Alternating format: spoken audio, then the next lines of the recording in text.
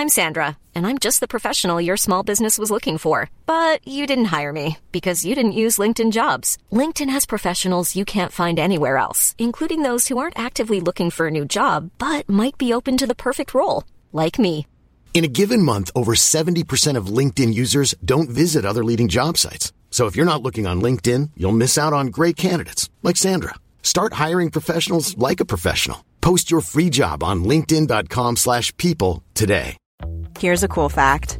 A crocodile can't stick out its tongue. Another cool fact, you can get short-term health insurance for a month or just under a year in some states. United Healthcare short-term insurance plans are designed for people who are between jobs, coming off their parents' plan, or turning a side hustle into a full-time gig. Underwritten by Golden Rule Insurance Company, they offer flexible, budget-friendly coverage with access to a nationwide network of doctors and hospitals. Get more cool facts about United Healthcare short-term plans at uh1.com. Hey, I'm Ryan Reynolds. Recently, I asked Mint Mobile's legal team if big wireless companies are allowed to raise prices due to inflation. They said yes. And then when I asked if raising prices technically violates those onerous two-year contracts, they said, what the f*** are you talking about, you insane Hollywood ass f- So to recap, we're cutting the price of Mint Unlimited from $30 a month to just $15 a month. Give it a try at mintmobile.com/switch. $45 up front for 3 months plus taxes and fees. Promo rate for new customers for limited time. Unlimited more than 40 gigabytes per month. Slows full terms at mintmobile.com. You are listening to Missed Apex Podcast. Tech Time. We live F1.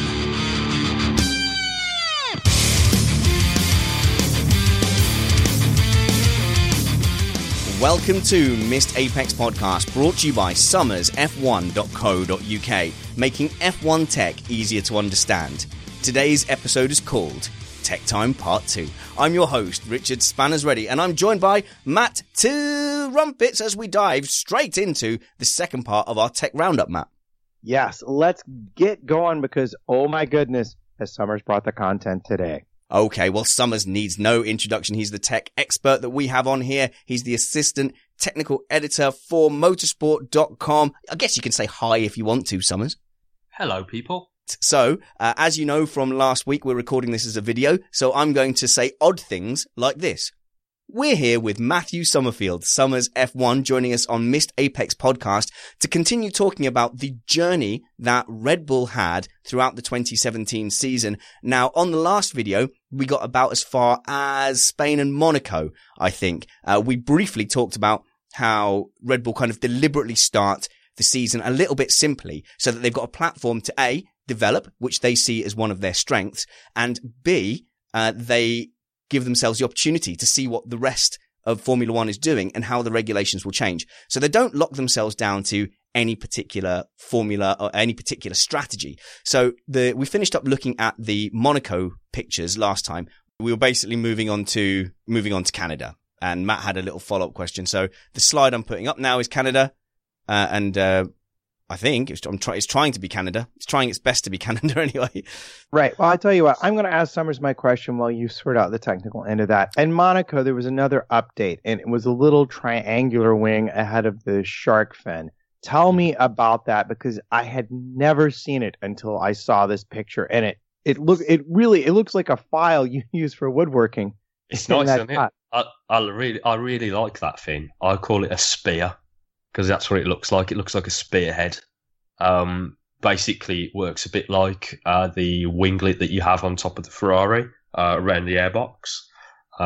It's just to try and improve the relationship of the engine cover with the way in which the airflow moves around that section of the car. So, and how that then works with the rear wing. But yeah, I really like that little thing. Obviously, it's not something that's well known about because. Okay, let's move on to Canada then, Summers, where you have a close-up, basically, of the top of the Red Bull car. So behind where the camera mount sits, you've got, just before the shark fin, you've got almost like a mini T-wing, but right at the front of the shark fin. But it's very, very small. One of these things you go, surely that didn't make a difference. Yeah, the little spear winglet, which basically improves the efficiency of the engine cover and its relationship with the rear wing. It was introduced in Monaco, but a lot of us didn't actually notice it in Monaco, just purely because it's quite a small aero appendage, very small and fanciful. And I just thought that I'd point that out to the viewers because it was a nice thing that we haven't really seen before. So if you want to move on to the next slide, Spanners, of the front wing. Yep, there we are. So we're looking at the front left-hand wing. We're looking at from a camera angle very low to the ground. So these arrows are pointing to what are referred to as the end plates, are they, of the front wing? Okay, so the white arrow is referring to the end plate, of which the reason I've got an arrow there is the little slot that's been added to the front element of the end plate, something that's quite unique to Red Bull in terms of the way they want to move the airflow inside and outside the end plate. And then the red arrow is pointing to the curved footplate arc, which is basically responsible for creating a longitudinal vortex that helps with the management of wake from the front tyre. And these are changes that were made in Canada to try and enforce what had gone before it in Spain, etc., to try and resolve some of the issues that they started the season with. So if we move on to slide number 9 then, we'll be looking at the floor from the front, that barge board area that you've noticed in the other video, Spanners. What we're looking at there is, if we remember back to the first section of our talk about Red Bull, they had a cutout in the side of the floor, and this is their new version of that. So they've, instead of having the total cut out of the floor, they've added a slot, something very similar to what we've seen Ferrari, Mercedes, etc. do at the start of 2017. So they're just resolving to deal with a situation that's unfolded in other people's development programs. So they're using a very similar effect themselves. And then if we move on to slide number 10, Spanners. I can do that. So now we're looking at the opposite end plate. So what part of the season are we in now when we're looking at this? Okay, so we've moved down to Silverstone. And the reason that I've highlighted this particular front wing configuration is at this point in the season, it was rather contentious. Red Bull were being accused of doing several things in terms of having an overly flexible front wing, and that was helping them to improve the performance of the car. When they went to Silverstone, they had a whole new design. So that slot that we just mentioned in that had been introduced in Canada was taken away, and the whole section inside of that had been changed. Now, if you can see the white lines that I've added on the picture, you'll see that the footplate isn't parallel to the ground.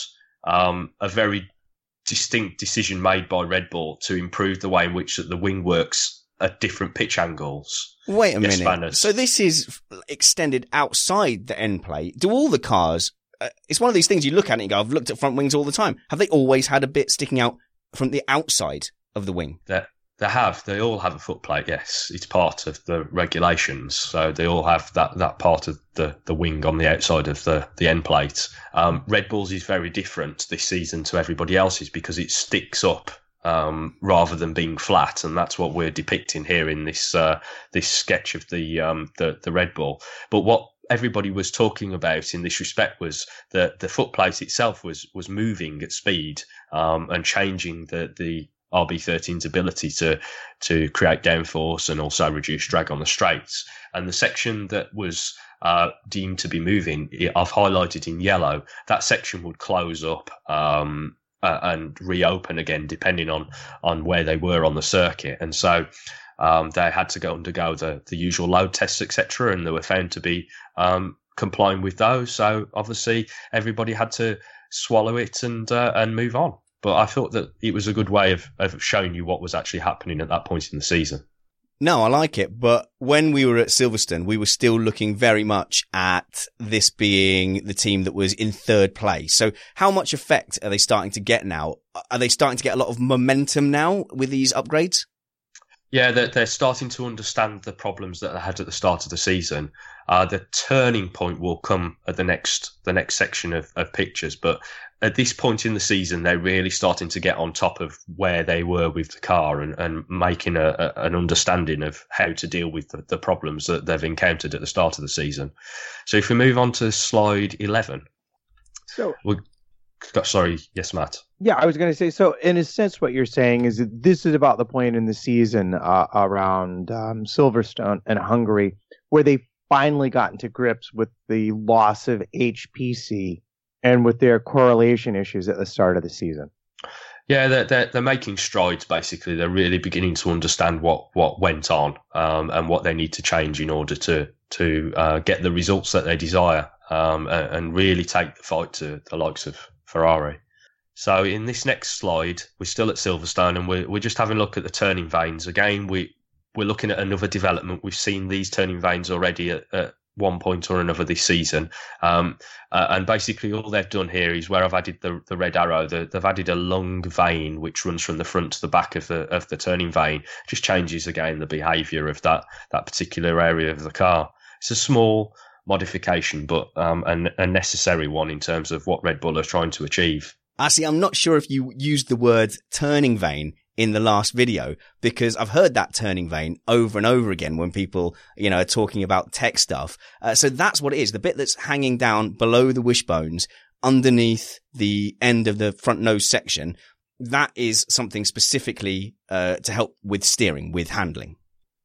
No, it's just called a turning vane because it turns the airflow at that point of the car. It's not anything to do with the steering of the car in that respect. It's about turning the airflow. Okay, if we can just go ahead and edit out where I said that. Let's move on.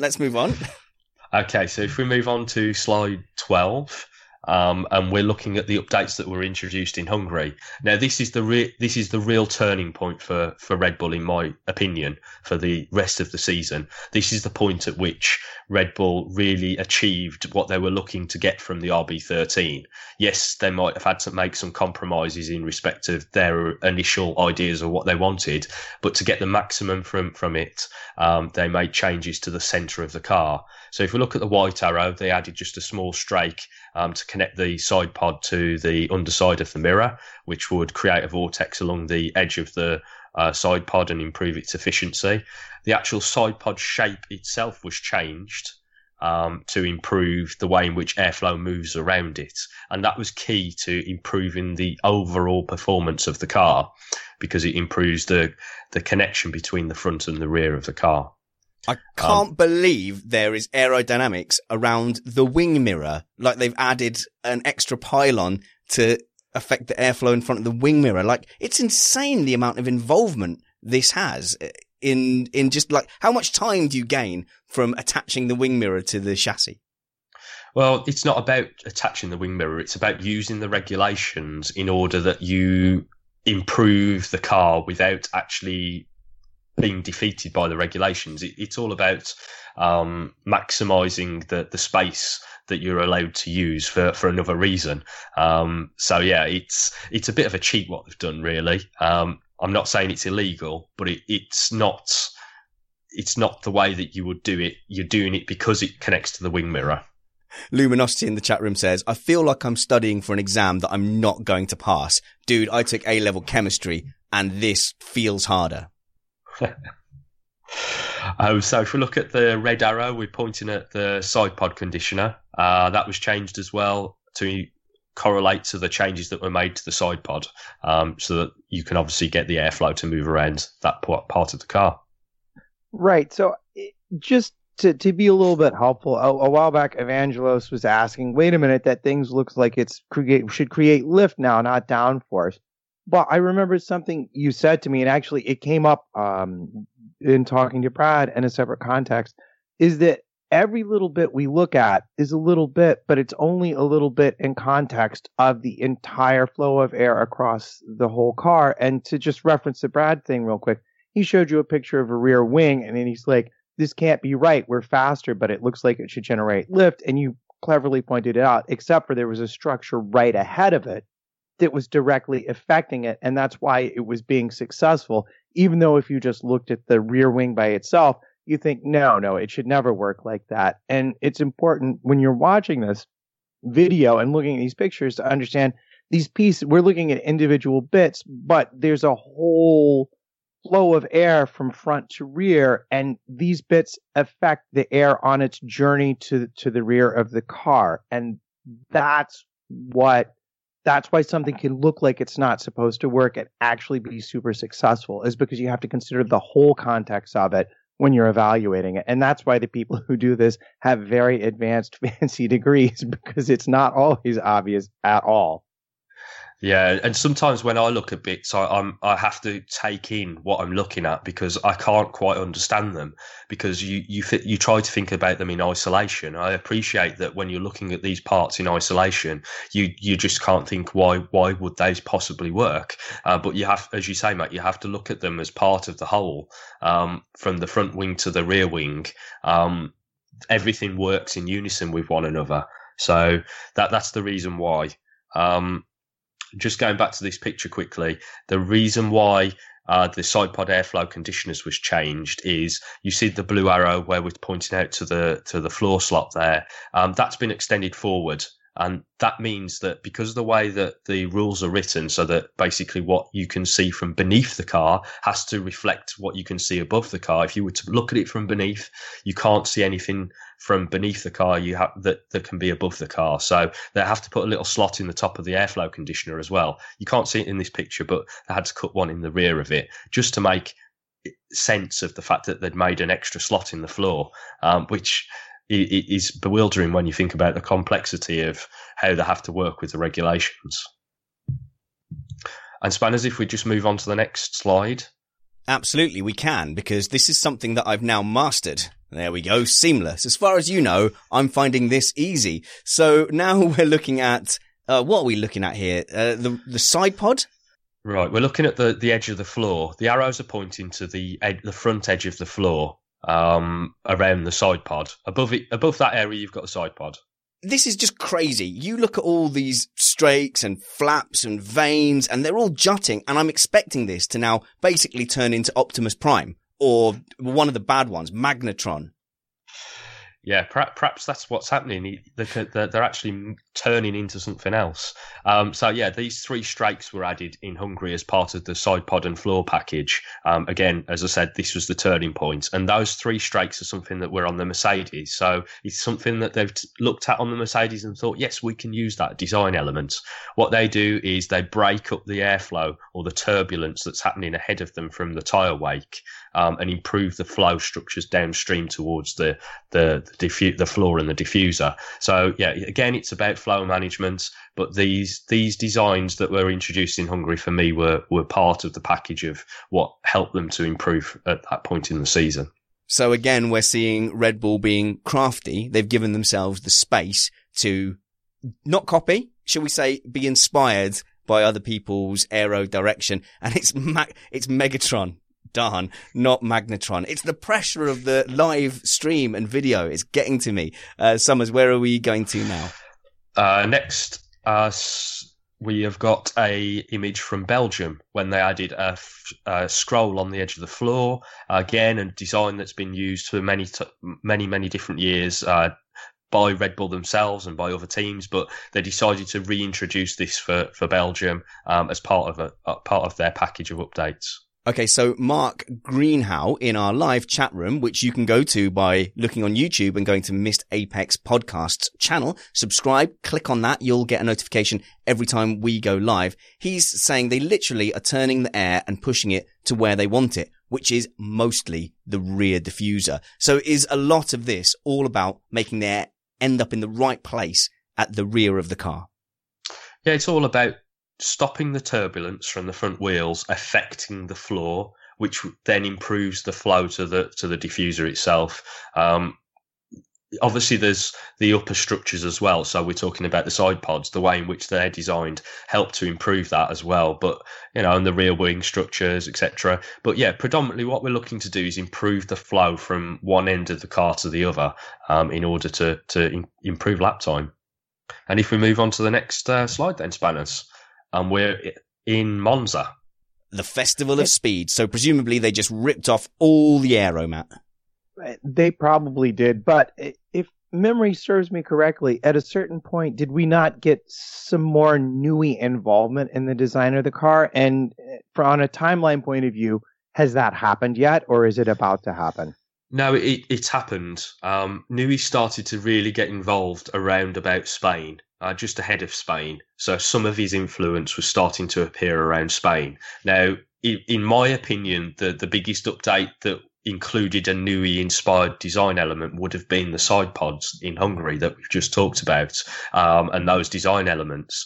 Now, Adrian is very astute at walking around the grid with his red notebook and picking up on other people's designs. He also has experience of big regulation changes and getting them either very right or very wrong.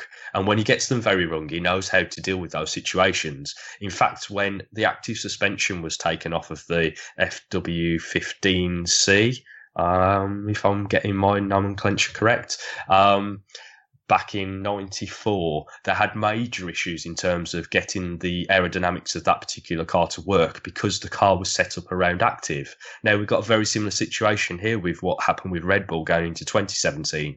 The HPC suspension was taken away, almost, if you can imagine, a very simplistic version of active suspension. So they're in a very similar situation. And one of the biggest changes that Newey made to the FW15C and to the Red Bull RB13 is around the side pod area, the midriff of the car, and that has unlocked a lot of potential of the RB13. Okay, then let's get moving then. So from Monza, we move on to... Monza's just the rear wing. As you mentioned, we got lots of downforce stripped away. I think I've got an ironing board with more angle attack on it than Red Bull's rear wing there. So if we move on to Singapore, the next slide, we'll see what we were talking about earlier, Spanners, where a certain Sebastian Vettel said, "Oh, you've copied our design at Ferrari. What are you doing?" Now, it is like quite a dramatic kind of scoop out from the side of the car, isn't it? So, I mean, from someone like me who doesn't understand aerodynamics, it looks like it's just collecting as much air as possible into like an air compressor. You see this kind of thing on airplanes. Yeah, basically this is what we call a side pod deflector. So we use that term because it's deflecting the tyre wake away from the side pod. It's improving the flow around the flank of the car. Now, obviously, this is a very similar design to Ferrari, and that's why Sebastian Vettel seemed to take a bit of a problem with it. But they do have that little extra slat on the front. So although Adrian's almost copied Ferrari, he has added his own little twist on there with that extra slat. So, yeah, he has got away with it a little bit. If we move on to the next slide, we'll be looking at one of Spanner's favourite topics again, a T-Wing. I like it. No, I wasn't slating it, the T-Wing at all. I was just noticing how excited other people were getting. And in this picture, it looks nice and solid and straight. And this is a fantastic image, by the way, because you can see some of the air flowing dramatically over the T-Wing. Obviously, I don't have any clue what it's doing. Yeah, so basically they've improved their T-Wing for Singapore. High downforce street circuit. They want to get as much downforce as possible. They're running an extremely deep rear wing and a monkey seat, and they've changed to a 2-tier hooped rear wing with slots in it so that they can get more downforce directly from the T-Wing. Now, that's kind of the end of the development phase of Red Bull for 2017. They had a few minor parts come through in the latter races, but they really focused their effort in the middle of that season. They wanted to catch up and learn and understand what went wrong with the RB13 in preparation for building next year's car. So the results that came in at the end of the season are really a reflection of what we saw from Hungary onwards. So yeah, that's the development phase of an RB13. Right, and to cleverly ask a specific question after you finish your wrap up, is it just the angle of the photograph of that T-Wing, or was it a pretty high angle of attack with that it was attached with? Yeah, it was quite highly angled in order to get the most from it, and that's why it's got slots in it as well, so that when you're at lower operating windows, it will still operate effectively. I thought Spanners was going to ask what angle of attack exactly meant, but no, he's not. Do you want to tell everybody what you mean by that? Right, so angle of attack is the point at which the angle of the flap is from the forwardmost point to the uppermost point. So you're basically angling the wing forward, you're cranking the wing forward. A low angle of attack would be flat or flatter.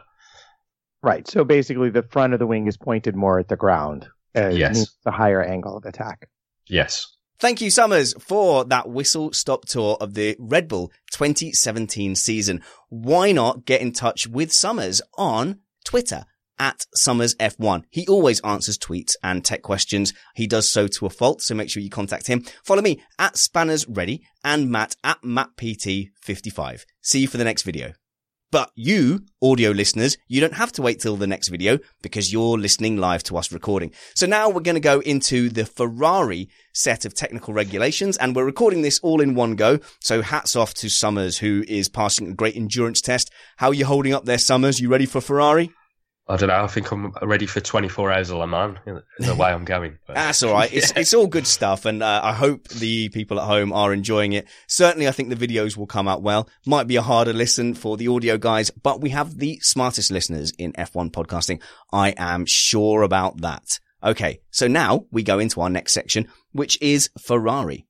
Here we are with Matthew Summerfield, Summers F1. Summers, it was a very difficult season for Ferrari in the end. They came out of the box so strongly, and we predicted very early on that they might not develop as well as Red Bull had, and that they might be a bit more stuck in their ways. And it kind of proved to be that. Red Bull gained ground with them steadily over the season, and they lost touch with the eventual championship winners, Mercedes. So, yeah, a season that promised so much, yet in the end, kind of fell by the wayside in ways we've seen Ferrari do so many times before. Yeah, it was a story of two halves, really. Again, wasn't it, Spanners? You know, we had a very, very good start to the season, and we expected them to really take the fight to Mercedes.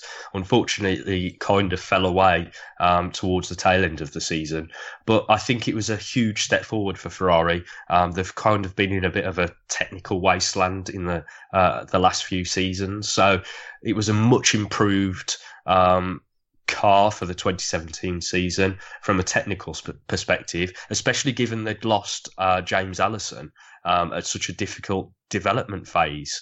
So yeah, I was really impressed with the at least the launch car and some of the start of the season for Ferrari. So we're looking at the launch car now. So you, as a technical analyst, when you saw this car that had not yet hit the track in anger, what jumped out at you first? The initial reaction was, what's going on with our side pods? And I think everybody who looks at the car will agree that the side pods look very different to what you expect to see from any Formula One challenger. They've got what appears to be a very small inlet, but it's a very complicated setup ahead of the actual side pod that allows a lot of flow conditioning to go into the inlet and around the side pod itself. Something that I think Rory Byrne was particularly interested in doing for a very long period of time. And this particular set of technical regulations has allowed him and the people that have asked him to obviously rejoin the fold at Ferrari to get this right at Ferrari for 2017. And of course, it started very strongly in Australia, and we can ignore Mercedes making a bit of a tactical error, because whatever Mercedes did, Ferrari looked strong in Australia. And we have a slide here with the Australia race car. Yeah, it's a very similar car to what we saw at launch and throughout testing. Ferrari didn't have many updates to talk about for testing. Again, they're a team that want to put in laps and get data from stuff right out of the box. And the car looked quick straight away. The only real change we've got here in Australia is the wing mirrors, which have changed design. There's a different stalk arrangement that folds over from the cockpit. Most people might assume that that's to do with the position for the driver, but in fact, it's an aerodynamic impact thing. They're just changing the way in which that the air moves around that section of the cockpit. So if we move forward onto the next slide, Spanners, at number 3. Okay, so we're now in China, and we're looking at the Ferrari on track with intermediate tyres And this is a bump in the floor that we're looking at, is it? It is, and it was quite a contentious thing at the time because it's something that we've not seen before. It's just in the middle of the floor. It's basically to do with housing some of the associated pipework from the oil coolers from the front of the engine to the gearbox. Now, that's something that we've not seen any team do before. And so there was a lot of intrigue around what was actually happening with that section of the floor at the time. So I thought it was worth presenting to you guys so you can understand what was going on. So wait a minute. Oil coolers. So I guess towards the end of the season, when they couldn't burn as much oil, they didn't need to cool as much, huh? You could say that, but they would still have oil coolers, yes. But that's a different topic. Absolutely. So we're moving on to slide 4 now. We're looking at the old front wing. Yeah, this is the old front wing from China. And if we then click across to slide 5, which is the new front wing, which was introduced in Bahrain. Oh, wow. Okay, so let me do a bit of imagery magic here by flicking between the two. It sort of looks like... do you know what? I'm not even going to pretend. I can't tell. Tell me the difference that I'm looking at here. So we've got the old one and the new one there. Okay, on the new front wing, we've got an extra slot in the main plane. So the main plane is the first element of the front wing. I've arrowed that in blue. Basically, it changes the pitch sensitivity of the wing, improves its performance over a wider operating window. Okay, so for the audio listeners, basically, the lowest wing had a very kind of deep length until the next little winglet came into effect. And now what we're looking at is that second, third and fourth elements of the front wing coming closer to the front. So what does that do? That gives it more turny-osity.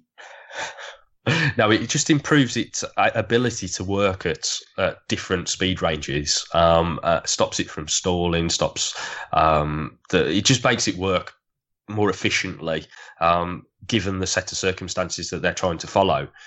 And outbound of that, you'll see some yellow highlights, which is in the sort of tunneled section of the wing, which deals with the tyre wake. They widen that section. So again, they're trying to change the way in which the wing responds to different commands. So we've got one section which deals with downforce and the inside of the wheel, and then we're dealing with the wheel wake with the outer tunneled section of the front wing. So at this point, how much of an advantage that Ferrari kind of had out the box was down to these elements that we're looking at now? These are things that are being developed for the car. So again, we're looking at things where they might say, we can make some small minor improvements to our overall performance by adding this particular item. But we're looking at Bahrain, so we're 3 races in. The development of this front wing would have started, if not before testing, certainly in and around testing. It's just an optimization. They're looking to improve what they've already got from the start of the season. Cool. Let's fly through these slides a little bit more then, Summers. So we're getting to now Russia. And here's an interesting slide from my perspective, because when they go on about the monkey seat, I mean, this has been happening for ages. And to be honest, it's not something that I've really ever understood. It's like a separate rear wing that's a lot smaller underneath the rear wing. And from what my perspective, it's on top of the exhaust pipe, sort of, but below the rear wing.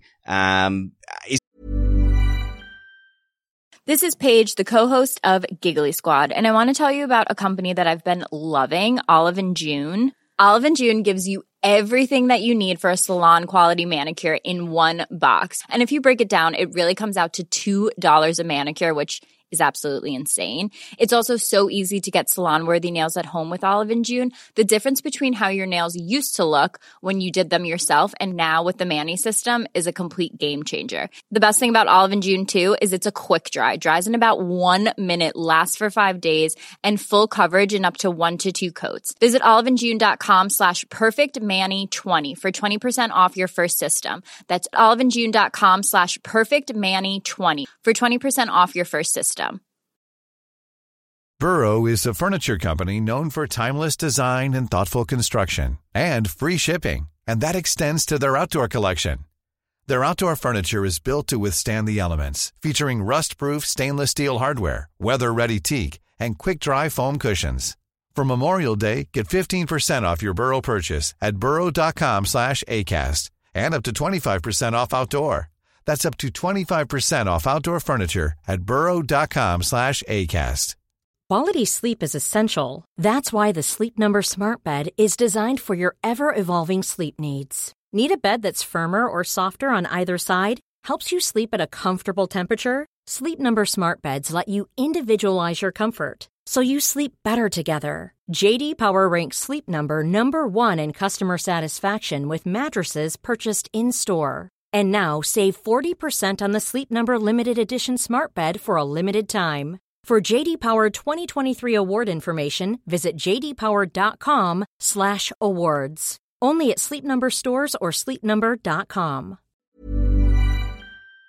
Is it just a small rear wing? It does generate some of its own direct downforce, yes, but that's not its only role. So there's two on the Ferrari. We've got the one that sits right above the exhaust, which has got the blue arrow and introduced in Russia. And then we've got the red one, which red arrow, which is the main monkey seat, which sits in behind. Now, both of the forward one is trying to improve the exhaust plume direction. The secondary one is trying to, again, with the first one, help to improve the connection between the diffuser and the rear wing. So they work in harmony. Right, and that's critical to all the downforce at the rear of the car working, period. If the air from the diffuser doesn't connect with the air coming over the top of the rear wing, then it just doesn't work, period. You don't have downforce. Is that correct? You do have downforce, but it's you would like to have them connected. They work better when they're talking to one another. You will have situations where they're not working together because the areas ahead of them are not allowing that. So yeah, it's dominated by design and also circuit philosophy. So yeah, they do work together. That's the way that they're designed to work together. So if we move on to slide 7, spanners, we're looking at the barge boards, an area that we obviously saw a lot of design evolution from Red Bull in the previous video.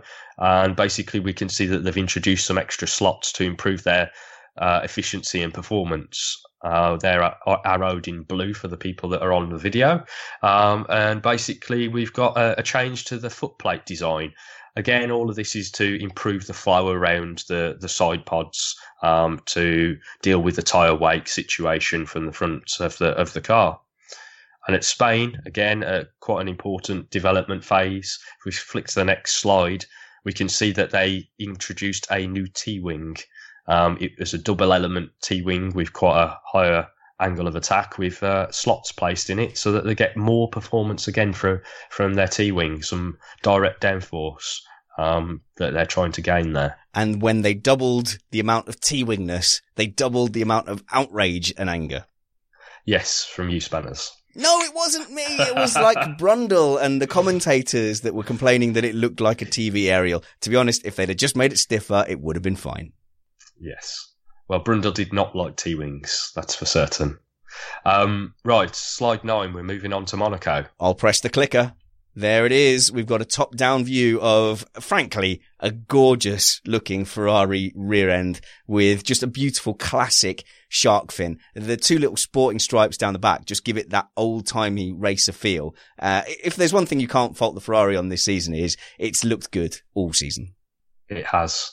And in Monaco, they changed their monkey seat, which surrounds the exhaust. So they basically exposed it to the airflow just to improve that.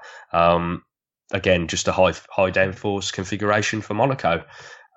Much deeper rear wing and the double element T-wing. So if we move on to slide number 10, spanners, we're into Canada. Okay, so this is the bit that gets me, that I never feel can or should make a difference. It's the bit of the floor that sticks out from the chassis that extends outwards. Now, when I was at Autosport, Chris Stevens was taking me around some of the older cars that they had on display, but still, modern cars. And only when you are stood next to these cars do you see the amount of detail in the floor of, say, the Ferrari, Mercedes, Red Bull. Then you go over to an old Manor car or something and it's flat, and you can just see where the extra time and money has been spent developing that area. Yeah, and it's time and money that's spent to improve downforce, and obviously it reflects in lap times. So we're up to 4 slots there in front of the rear tyre, and it just changes the direction of the airflow around the rear tyre to improve the downforce from the diffuser. I know it may just be a thing because we're focusing on all this development, but it seems like we saw lots and lots and lots of slots this year, more so than I remember in past years. Is it just a peculiarity of switching to the delta shape and the lower rear wing that brought this out? Or has this just been something that someone rediscovered and everyone's copied now? It's more of a case of the fact that, yeah, the development has led them down that path. So although the 2017 regulations have improved the amount of downforce that can be made from certain areas of the car, they've still got to make these flow structures work. So to make the flow structures work, they have to create these everly more complex areas around the rear tyres and in the front wings, the barge boards, etc., to actually make the diffuser make that amount of downforce.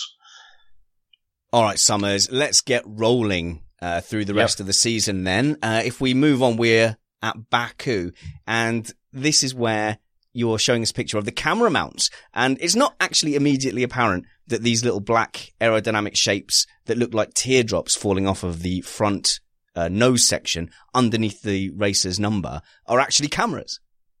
No, because they're designed to be aero neutral. But all the teams try to put them in positions that obviously improve their own aero packages. So Sneaky. Everybody's got their own solutions. And in this case, with Ferrari, they've added these little supports from the edge of the nose to the edge of the camera mount just to allow airflow to move between them and reduce the amount of pressure that builds up on that surface or would ordinarily build up on that surface. But if we move on to number 12 and Austria. Well, we will do, Summers, in part 2 of our Ferrari videos. We'll see you when you join us again. So there you go, podcast listeners. Now I'm moving on to the next bit of the video. I think you know the drill by now. We're in week 2. So I will say to you guys, we're here with... Oh, hang on a minute. I need to change the video. Cool, you really are inside F1 now. The switching of the scenes has gotten to me. Summers, are you okay there? You sure you don't need a drink? You don't need some rest right. and rest. This guy is a trooper. What a legend. Can we ask a question at the start of this before we get into the weeds a little bit that came up that I wanted to ask at the beginning of the episode 1 but didn't get to? Definitely. I'll go to you first. Great. We're here with Matthew Summerfield, Summers F1, and Summers is going to give us his part 2 guide to how Ferrari managed to navigate their way from a very winningful position in 2017 to one that was not so winningful. Matt, we had a question from our live chat room continuing on from the topics we covered in the first part of the Ferrari video. Yeah, and this actually goes back to a comment he made, Summers made at the very beginning, which was that sort of the whole car was designed around those really intriguingly shaped side pods. And that's not a traditional shape. And there was a very good reason for it to be that way, based on the regulations, if I'm remembering correctly. Yeah, so, okay, the deltoid shape of the front wing, deltoid shape of the front wing and the side pods and the rear wing is all designed to be more aesthetically pleasing. But the reason that Ferrari went the way they did is that they obfuscated the front of the side pod inlet with lots of different flow conditioners in order to improve the way in which that the air moved into the inlet and around the side pod itself. But also interestingly, they removed the side impact spar, which is normally quite high up in front of the inlet and provides a difficult task in terms of creating airflow around it, and put it quite further forward inside the section of bodywork we just talked about. So it was an intriguing design element that Ferrari decided to go for with their side pods and the obviously peripheral elements that surround it. Okay, so moving on to some of your slides, though, Summers, we have more front wing action now. Yeah, so we're in Austria, and basically Ferrari have made a decision to make some more changes to their front wing.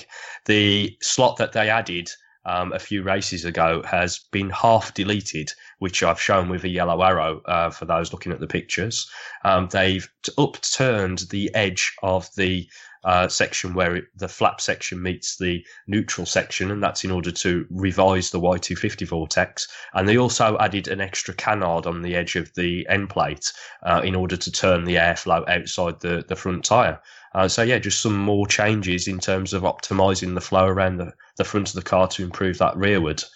And then if we have a look at slide 13, we'll be seeing the side of the floor on the SF70H, which was actually an area of contention in the early part of the season.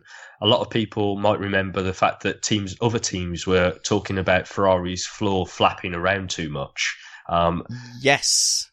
Yeah, it was quite an aggressive stance taken by the other teams, wanting that banned because the slot was quite a long section of the floor, and they thought that it might just disintegrate and it would end up in some driver's cockpit or something along those lines.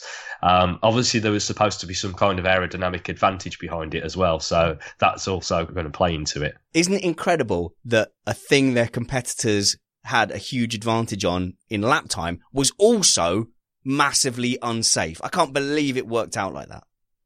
Yeah, it's really ironic that. So come Baku, Charlie Whiting supposedly had spoken to Ferrari on several occasions about strengthening that particular area of the car, and he was still not accepting the fact that it was to a required strength. So Ferrari added this metal insert to the edge of the end of that particular area of the car, and it's at this point where you start to see Ferrari taking some backward steps in terms of performance. They also lost the ability to use what nobody's actually expressed whether this was actually in use, but there is a rumour that they had a switchable blown axle at the front of the car, which basically takes airflow through the front brake duct and blows it out around the front tyre. Now, a lot of teams have these blown axles, but Ferrari's had a fluidic switch similar to the F duct from 2010, which allowed it to turn on and off depending on if the car was turning or not. So, these are the technical kind of elements that really decided a championship, because these are the elements that perhaps were the driving force behind Ferrari's championship contention at that point. So are you literally saying that when the driver would turn the wheel of the car, for example, the axle would stop blowing, and then when they straightened it back up, it would start blowing again, or vice versa?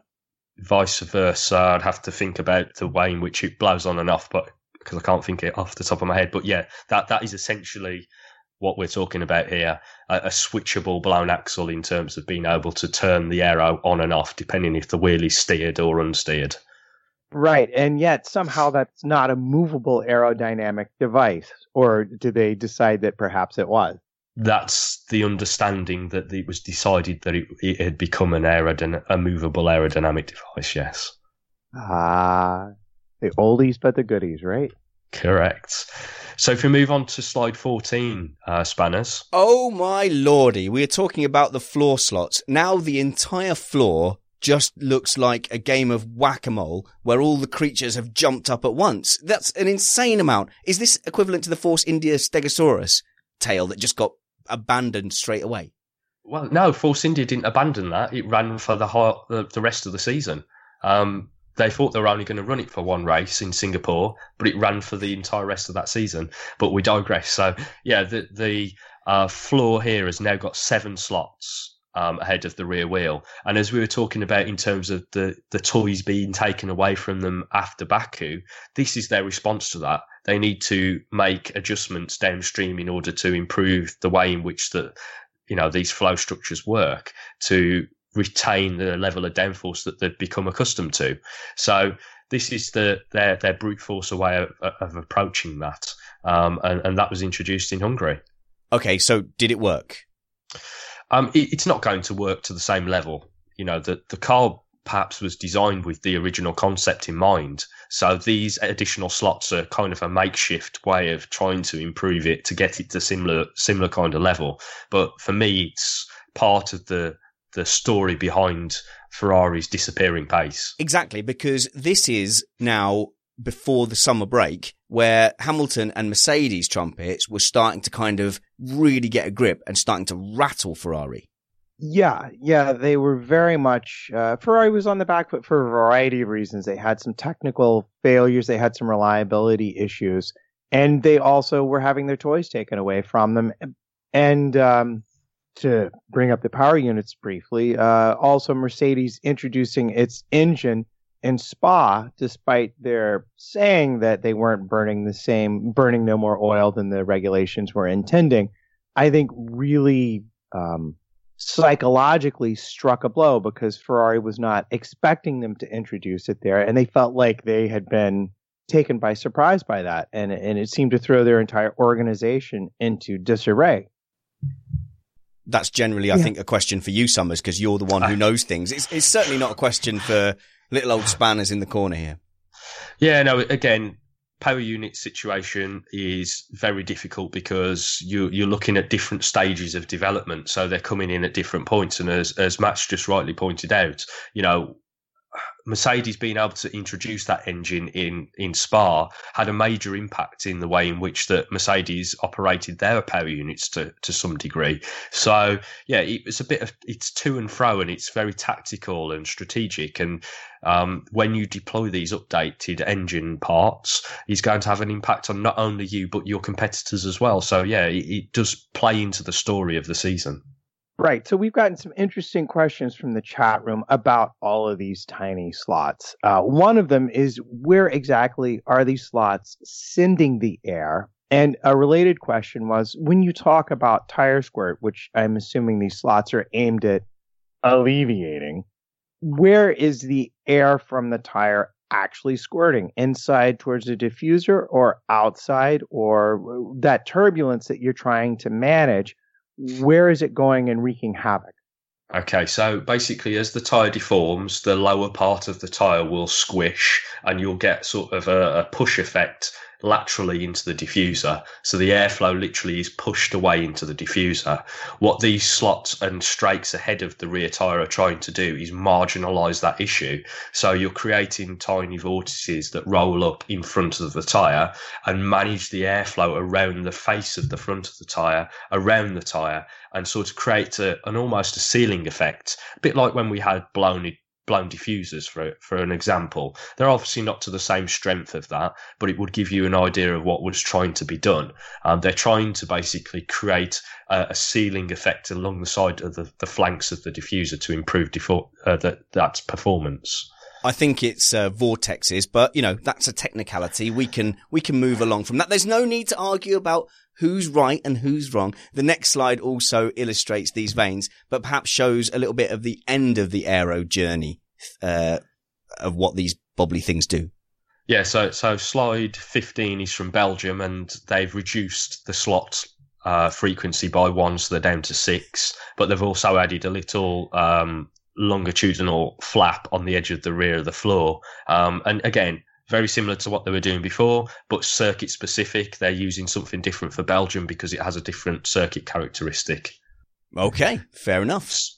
So if we move on to slide 16, and obviously we know Belgium is a compromised circuit, so it's long, straight, and a very twisty central sector 2.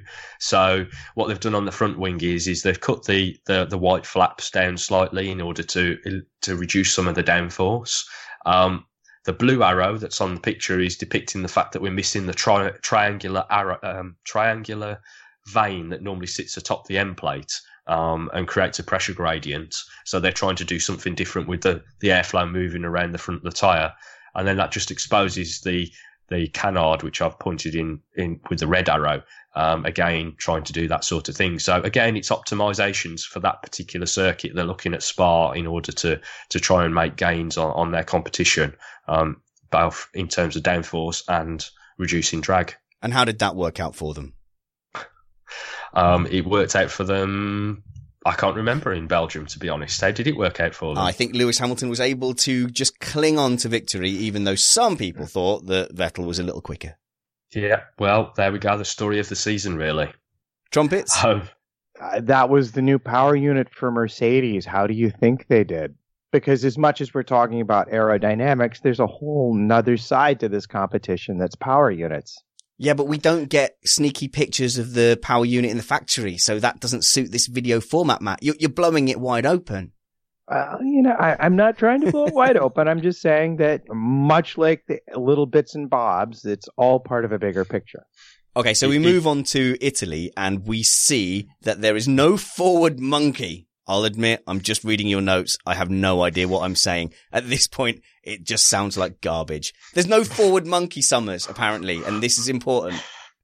Yeah, so basically in Monza, we're trying to get as much downforce off the car. We're trying to reduce the amount of drag, so we're running as little wing angle as we possibly can. We don't need the diffuser and the rear wing to interact with one another at the same level they would do on a street circuit per se. So we take away the forward monkey that sits over the top of the exhaust, and we simplify the one that sits behind it. And yeah, it's all about drag reduction for circuits like Monza. I feel like I'm being trolled, but I'm going to roll with it. Sure, there's no forward monkey. Everyone laugh at Spanners, thinking that the forward monkey is a real thing. So obviously then we go past the summer break where things really started to fall apart. So everyone is quick to point to the lack of reliability and the fact that Sebastian Vettel made a few key mistakes.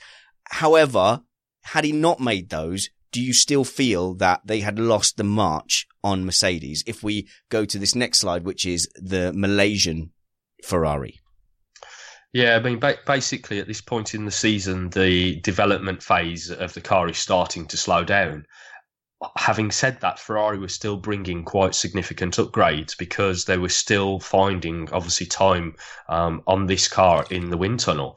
So on this particular picture, the first one from Malaysia, we got a new set of barge boards, again, increasing the complexity with the forwardmost element, which is a boomerang shape, noted by the blue arrow, and some extra winglets beneath it on the footplate, marked with a red arrow.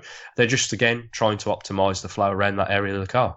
Is it me, or is the fussiness factor around this area much less than the Red Bull equivalent, which I described as being Megatron-like, as if it was going to suddenly transform into a giant robot? This looks a little bit more simple. It is a little bit more simplistic, but, you know, they're trying to achieve different goals because their side pods offer a different type of performance level. So, again, it comes down to the different philosophies between both teams and the development rate at which Red Bull were working, obviously. So, yeah, it is a little less complex. Cool. Where are we moving on to next, Summers? Next, we're still in Malaysia, but if we move on to the next slide, we're looking at the airbox ears that were added around the airbox. Okay, so are those obviously the air intake above the driver's head? Now, what we're looking at here, have they increased the size of it, or have they added structures within it? They've increased the size of it. So basically, we're looking at 2 additional airbox scoops on the outside of the main scoop. Which improve the cooling to the rear coolers, things like energy recovery system coolers and oil coolers, etc. For the hotter races, basically, your Malaysias and Mexico, where you need more air flowing through the car, that's the sort of thing we're looking at here. Okay, so I get the feeling now where in our journey through Ferrari's 2017 season, we're feeling a little forlorn because we're not now talking about massive improvements. We're just sort of talking about little bits and bobs that almost either seem desperate or thinking about, you know, the next season. Obviously their focus was still on the title, but it just seems to be not as exciting as the Red Bull updates we covered. Yeah, and I think, as I say, you get to a point in the gestation period of a car where you realise that you're already getting a huge amount of performance from it. So at that point, you either have to chuck a huge amount of resource at it to make that same level of performance, or you start to scale back and think about the next car for 2018. So, you know, there was a lot of updates still coming through, but they just weren't achieving the level of results perhaps that you were seeing in the Red Bull camp. So nevertheless, your last 2 slides cover the US Grand Prix. The first is the end plate, and it looks very straight. I'm just highlighting the shorter element that's used on the end plate itself. So the yellow highlight there is to show how much shorter that end plate is. Okay. And it makes space for the short, cropped end plate that's been added at the rear where you've got the red arrow. So I noticed that the foot plate that extends from the end plate, which Nick in the chat room rightly points out, means that the end plate shouldn't be called the end plate. It should be called nearly the end plate, because then there's the foot plate afterwards. That looks a lot longer there than the Red Bull one, which you could barely balance your tippy toe on. This one, you could get a good couple of feet on and bounce. I think we're talking about difference in angles, but yeah, the Red Bull one is a little shorter. It did start further back. So again, a design preference in terms of the way that front wing operates. Excellent. And the last Ferrari slide is the US floor slots. Yeah, so we're back down to 5 slots. They've made them more tightly, steeply angled, and they're trying to change again the behaviour and optimise the behaviour of the airflow around the rear tyre and how that squirts into the diffuser. I'm imagining a very lonely scene, just you and Piola in the motorsport.com office going, oh, hang on a minute, the slots have changed slightly. Yeah, it is a discussion, obviously. We WhatsApp one another on a regular occasion with telling one another that there's a different slot arrangement ahead of the rear wheel on the Ferrari. I can just see you two tingling with excitement as you decide to move that onto a WhatsApp video call.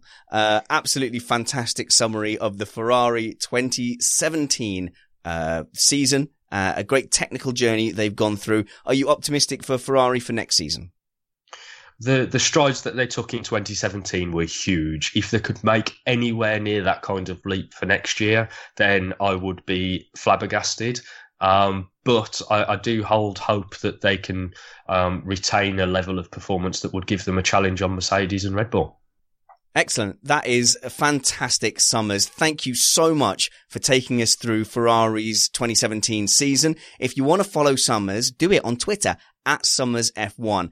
He doesn't like me telling people this, but he can't help but answer your questions. If you ask him a question on Twitter, he will answer it. Also, MattPT55, if you start an argument with him, he will continue that debate. Kind of me too as well. @SpannersReady. That's the end of the Ferrari video. Thank you. And as well, that brings us to the end of this two-parter. Incredibly, guys, we still have a whole section on Mercedes. As we went through the topics, it became clear to me that there was just so much to get through and I didn't want to skimp on it. So that means I have to persuade Summers to come back another time, perhaps early in the new year, for an all Mercedes special. But I hope you will check out the YouTube videos that we've made. And I think that these 15 to 20 minute segments will be stuff that we can share easily and will be a good reference point for people to learn about Formula One tech. Summers, you are blogging more at summers.co.uk. No, wait, summersf1.co.uk. And also you have some pretty good race reviews on there. And I don't want to kind of berate your writing skills, but those race reviews are suspiciously well written. They are, because they come from a certain Mr. Trumpets. Matt, it's fantastic to see your race reviews on Summers F1 because it's not this happened, then this happened, then this happened. It's a bit more blue sky, and you read it and you sometimes almost forget that you're reading a motorsport report. It's just a thing that's nice to read. Well, I will take that as a compliment. And if you like what he reads, you may like to listen to what he does. Yes, you can listen to Trumpets Time, and you can hear me on E-Radio as well. Now that Formula E is back, we'll have some stuff to be talking about. Also, if you look at pinned tweets and tweets he does, he has an Indiegogo campaign where he's trying to make an album with all kind of jazzy type music. See if you can go and support him there. If you're a fan of that kind of music, and I certainly am, chuck a few bucks in and you'll get a good album out at the other end. Summers, Trumpets, it's been an epic session. I'm certainly very tired. I hope the listeners were able to follow along. The last thing I want to say to you guys is to come go-karting with us. Summers, what's the chance that you can come over and come go-karting with me, Jeansy, Bradley Philpott and Chris Stevens on the 27th of January at 3 p.m? I am trying my hardest. Try harder. If I can be there, I certainly will be. I would love to see how I stack up against you guys. See, the thing is, Summers, you're being modest. You were quite a quick kid in a cart. I'm fairly quick, yeah, we'd say. You reckon you can take Jeansy? I honestly don't know. I don't know the benchmark. I'm always pretty good wherever I go, so we'll have to see. Oh man, I so want you to come over. Wear a higher suit as well. Don't wear your own race suit, because it's great to see Jeansy being an own suit git, being beaten by people in tracksuits. Well, do we have time for a comment of the week before we go? Comment of the week. Right. Well, you actually need to thank Rob Graham in the chat room, because he brought it up as his wife finally busted him hiding out in the garage, and he's been made to come back inside. So, working backwards, we have a very own Luminosity 871. What good is development if you can't QA spark plugs? Talking about Ferrari, of course. Harsh. And back up at the top of the show, Dom Byrne, the ever-present contender. I think the improvement in on-track action was due more to Perez and Ocon being teammates. That's true. And we'll ignore the Summers look at the camera things. And there was one more, if I can find it. Where did it go? You can do it, Trumpets. Our very own Ruraid McKay. Surprised Gillette don't sponsor the front wing of F1 cars. Because Gillette can't make a 17-element razor. That's why. They did. They sponsored Williams a few years ago, and it was on the front wing. Well, there you go. Well, he can't win then, because he's wrong. Sorry, Rory. Who wins comment of the week? Well, then I'd have to say it's got to be Luminosity 871. What good is development if you can't QA spark plugs? Comment of the week. So again, get in touch with me for karting on the 27th of January, 3 p.m. Let me know that you're interested, because I really want to get this booked up very, very soon. Email me, spannersready@gmail.com, or @spannersready on Twitter. DM me. They're open. Slide on in there. Until next time, remember that wounds heal, chicks dig scars, and glory lasts forever. This was Missed Apex Tech Time with Summers.